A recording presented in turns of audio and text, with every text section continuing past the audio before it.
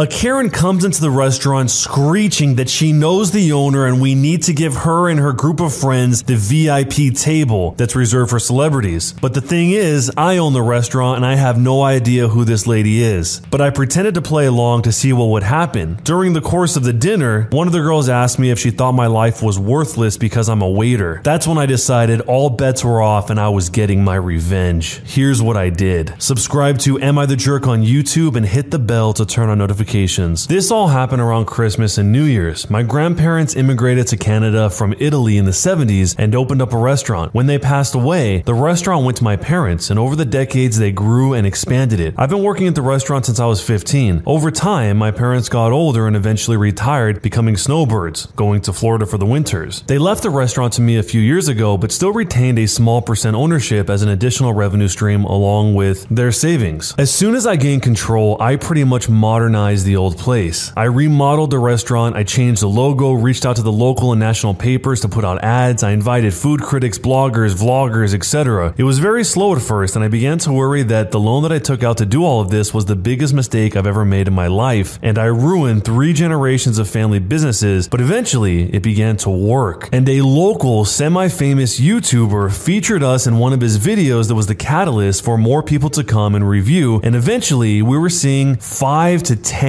times the business we usually get, even if it's a Monday. We became a hot spot for major events and it wasn't uncommon for a celebrity to come. On those nights, I even arranged for special high-profile clients to visit and cook for our guests. This costs a fortune. So during the holidays, we were beyond packed. It got to the point where people would have to make reservations in July to get a table in December. This process took years to get to the point where it is now. When it gets busy, I don't just sit in the back office. I'm on the floor doing whatever needed to be done, even if that means I greet people, bus tables, or even mop the floors. Other nights when we have high-profile guests or events, I'm in a blazer and I'm acting in charge though. On one night, a group of 6 women walk in. 5 of them looked like they were still in their early 20s, and the head of the group looked like she was in her mid-20s. My best theory was that she was one of the other 4 girls' older sister, or possibly an older sorority sister to an incoming college freshman maybe. I was greeting them at the door, and as they were walking up, Queen Bee Karen was telling the baby Karens on how this place is awesome. Food is amazing and there might even be celebrities here. When she came up to me, she told me that she needed a table for 6. I replied, "Of course. Can I please get the name on the reservation?" She looked at me and said, "Oh, I didn't make one, but it's okay. The owner is a personal friend of mine. He said he always has 1 or 2 tables that he keeps open for special guests, and we can have one of those tonight." Now, generally, this is true of many high-profile restaurants, and lately I have been doing that as well, but I had no clue who this woman was, and she definitely never spoke to me about any of this. I did get that she was trying to get in without a reservation, but she literally picked the worst person she could possibly try and do this with. I told her, "I am sorry, but we cannot seat anyone without a reservation. As you can see, we do not have any seats available." I didn't want to go all out and say, "I'm the owner, and we have never spoke before, so I never promised you a thing," but I didn't want to embarrass her in front of the other girl she was with at first. She then went on and said out loud to one of the other girls to take a picture of me. She will speak to the owner and make sure that I'm either cleaning the toilet or fired by the end of the week. The other girls following her were like, "Yeah, kiss your minimum wage job. Goodbye." I'm not sure if they were in on it with her or they honestly thought that she did know the owner. Queen Bee Karen then went on and said, "Look, you can either give us a table or I can make your life very difficult. This is not worth losing your job." Constantly pointing, just trying to put me down, and then saying things like, "Obviously you aren't anyone here, because if you were, you would know who I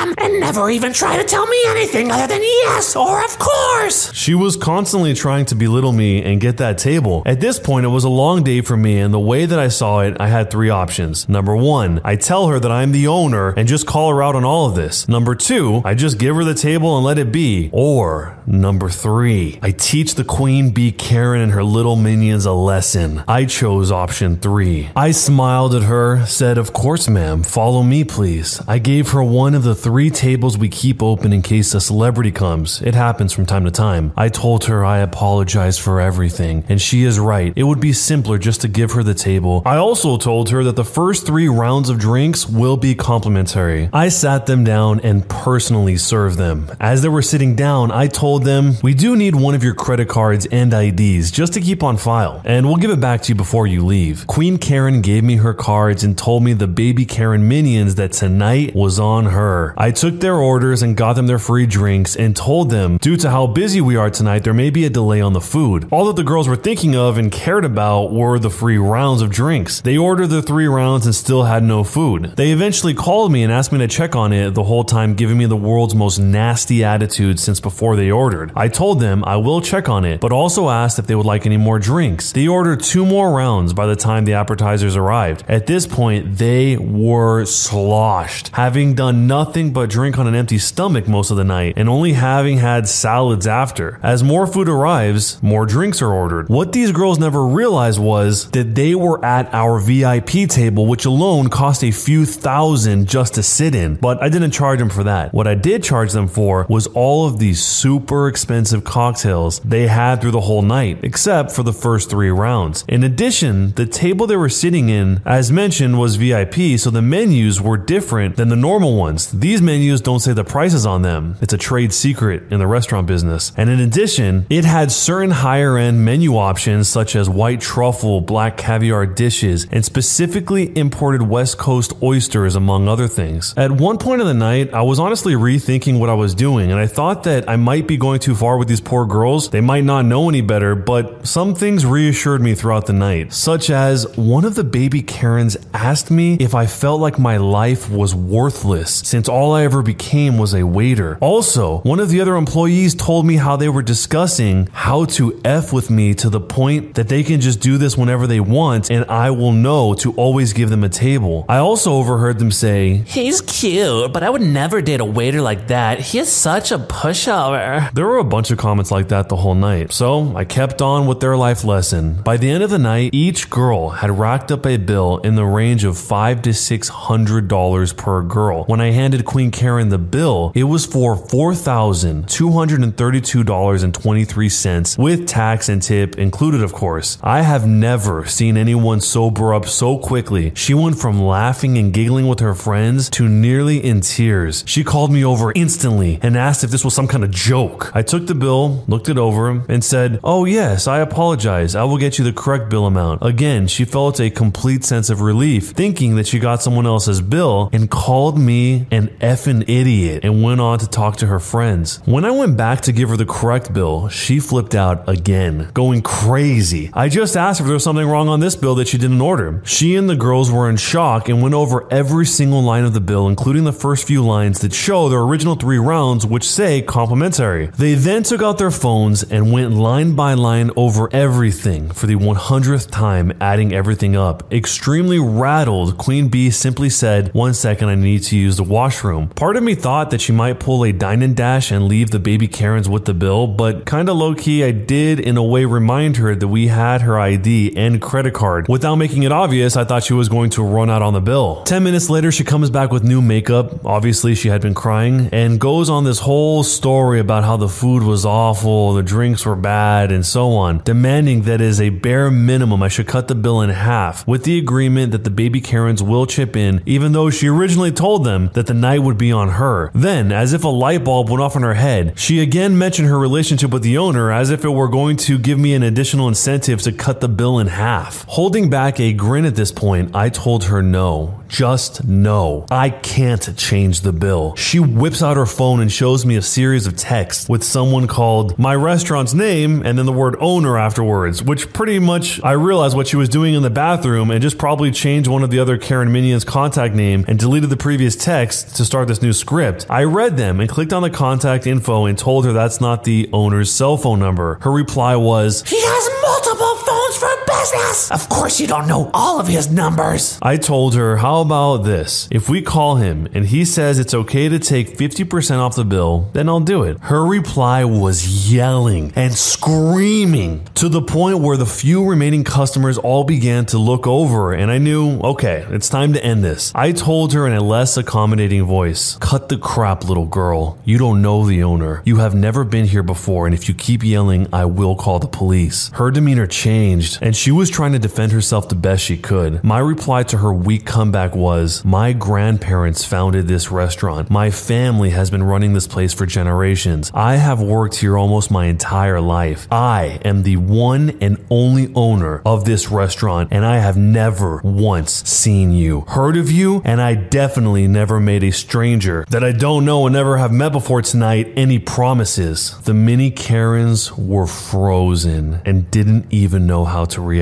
Queen Bee was in tears. I said, now I gave you the table you wanted, one of these specifically reserved tables for high-end clients, which I didn't charge you for, and I gave you 3 rounds of free drinks. If you do not pay your bill, I will call the cops and hand them your ID. In tears, Karen signed the bill, and the mini Karens took out their purses to give her whatever cash they had, which equaled to maybe a couple hundred, with the promise to pay her back more. 2 days later, a man walks into my restaurant fuming and asks one of my bartenders to speak to me. I was in the back office for a bit working, so he waited a good half hour for me. He was Queen Bee's father. She was with him too, keeping her head down. I took them both to my office and showed him highlights of the security cameras, which had especially good quality audio because they were in the VIP section, which we had to keep good records of because we have had other unrelated incidents before. So I showed him most of it, their comments, their orders, everything. When all was said and done, he stormed out with her and was screaming at her the whole time they were walking away. I haven't seen or heard from either of them since, but the original bill I gave them, the one that didn't count the $120 oysters, is framed on my desk. As a side note, I didn't lose much overhead on the table in the 3 rounds as you might think. The table was originally supposed to be empty, so I didn't lose anything since I didn't expect to gain anything to begin with the overhead for the food and other drinks more than the loss of the 3 first rounds. So now that you know everything, was I the jerk? Probably the most shocking thing about what the Karens did in this situation, beyond the money, beyond trying to power her way into getting a table, beyond trying not to pay the bill, was the insight into the way that they see the world by saying the single comment about the worthlessness of the OP, the original poster here. The original poster seems like he was going to take his foot off the gas on his entire revenge plan, but then one of the baby Karens asked him if he felt like his life was worthless since all he ever became was a waiter. That has got to be one of the most deranged, entitled perspectives we've ever seen on this channel before. It might not be as action-packed and crazy as some of the other stuff that we've seen, but the fact that that's how she sees the world is just sick. There is nothing at all that is lower in any sense of the word for having any type of job that maybe doesn't pay as much as the jobs of the people that she knows in her life. This comes up all the time in certain jobs like janitors and stuff. I can't stand when people non-jokingly think that they're superior because they're not a janitor themselves. There's nothing wrong with being a janitor. I can't understand that perspective, but in this case, not only does she feel that way, but she wants to ridicule him for doing a tiring job of being a waiter, or at least that's what she thinks he's doing in this case. And one more thing too, I'm glad that this had sort of a satisfying ending where the dad tries to come in and get this whole thing reversed, then ends up leaving being more pissed off at the daughter than the restaurant owner. The only part that kind of creeped me out about this is the fact that he's surveilling the people that sit at this table. I would probably not go to a restaurant that I knew was recording my audio. Anyway, I'm happy it worked out for the OP, but let me know how you would have handled the situation if this was your restaurant and these were your customers. And let me know, jerk or not a jerk, and why. Am I the jerk for making our guests participate in our puppet-themed wedding? I'm a 27-year-old male and my fiance is a 26-year-old female. We met at college. We were in our school's performing arts program and met in a puppetry class. In the class, we designed our own puppets. Mine, named Hat Boy, and my fiance's, Daisy, she's better with names, were what we initially used to talk to each other and flirt in class. We fell in love, and in a way, we've considered Hat Boy and Daisy in love as well. Years after graduating, we still use Hat Boy and Daisy both at home and at our local but fairly prominent theater where we perform puppet shows with high-end Muppet-style puppets. While planning our wedding, we realized we wanted Hat Boy and Daisy to be part of the ceremony. They've been part of us since the beginning and it just felt right. We also invited our entire troupe of puppeteers from the theater and got the idea that we should have our wedding completely officiated by puppets and that our wedding parties would be made up of puppets and our closest puppeteer friends. We figure it'll make for incredible pictures. Here's where we aren't sure if we're the jerks or not. We are insisting that all of our guests also participate and use puppets. In lieu of gifts, we've asked everyone to purchase high quality, but not nearly high quality of professional puppets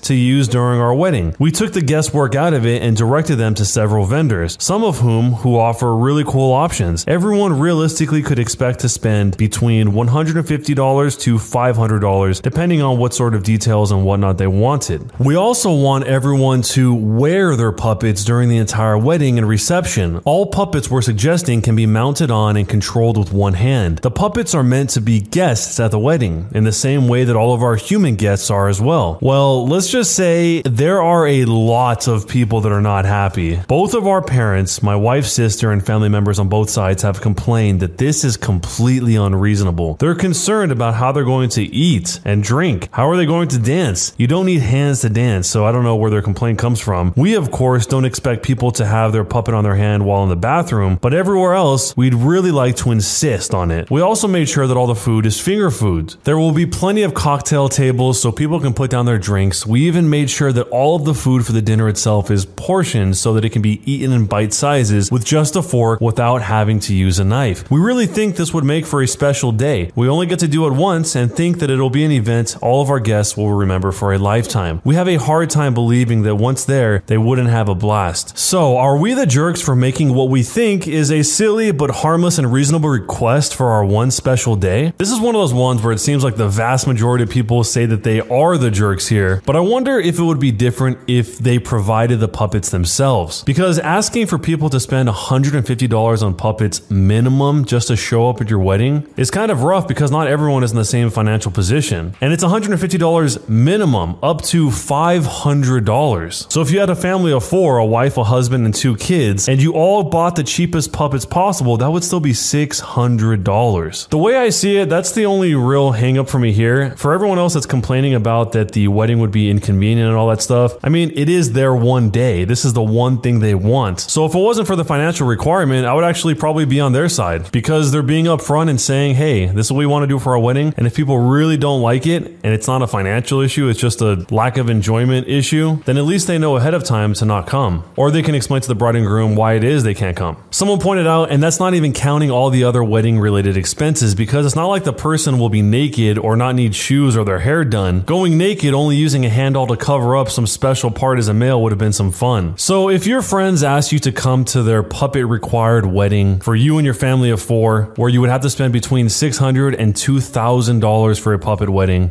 what would you do? What would you tell them? And let me know down below, jerk or not a jerk, and why. Am I the jerk because I use my lacrosse skills for evil? My wife says I'm being a huge jerk. I like to keep my front lawn very neat and tidy. I'm not OCD about it, but let's just say if I lived in an HOA, I would not ever be warned about my lawn. I have one neighbor who lets her dog poop on my lawn. This isn't an issue, it's what dogs do. Other dog walkers also let their dogs do their business and promptly pick it up and walk a couple of houses down to the bus stop and put it in the trash, or take it somewhere else if they're walking the other way. This one neighbor, though, doesn't pick it up unless someone is watching her. Well, I have a doorbell camera and I can see from my office when this happens. For the last 2 weeks, I've been using my old lacrosse skills and a homemade poop flinger to return her property. I may have gotten enthusiastic and didn't always land on her lawn. Sometimes it lands on her house, sometimes on her sidewalk, and one time on the roof. As I stated before, my wife thinks I'm being a jerk, but am I the jerk? A homemade poop flinger? He's actually throwing the poop back? I guess really, if you think about it, you're just returning what belongs to her. From her perspective, she probably has no idea that the OP knows that it's her dog pooping on the lawn, so she just thinks of it as, this crazy guy is just randomly flinging poop at me. Let me know what you would do here, who's in the right, who's in the wrong, and jerk or not a jerk, and why. When you subscribe, make sure to hit the bell to turn on notifications. To finish listening to all the stories in this series, use the playlist at the top of the description. And next time you live stream, use the cream of the crop music. Search for Cream of the Stream on Spotify or whatever music platform you use for copyright-free music to use for your stream. It's free. Cream of the Stream. Either way, thanks a lot for listening. I'll see you guys next time.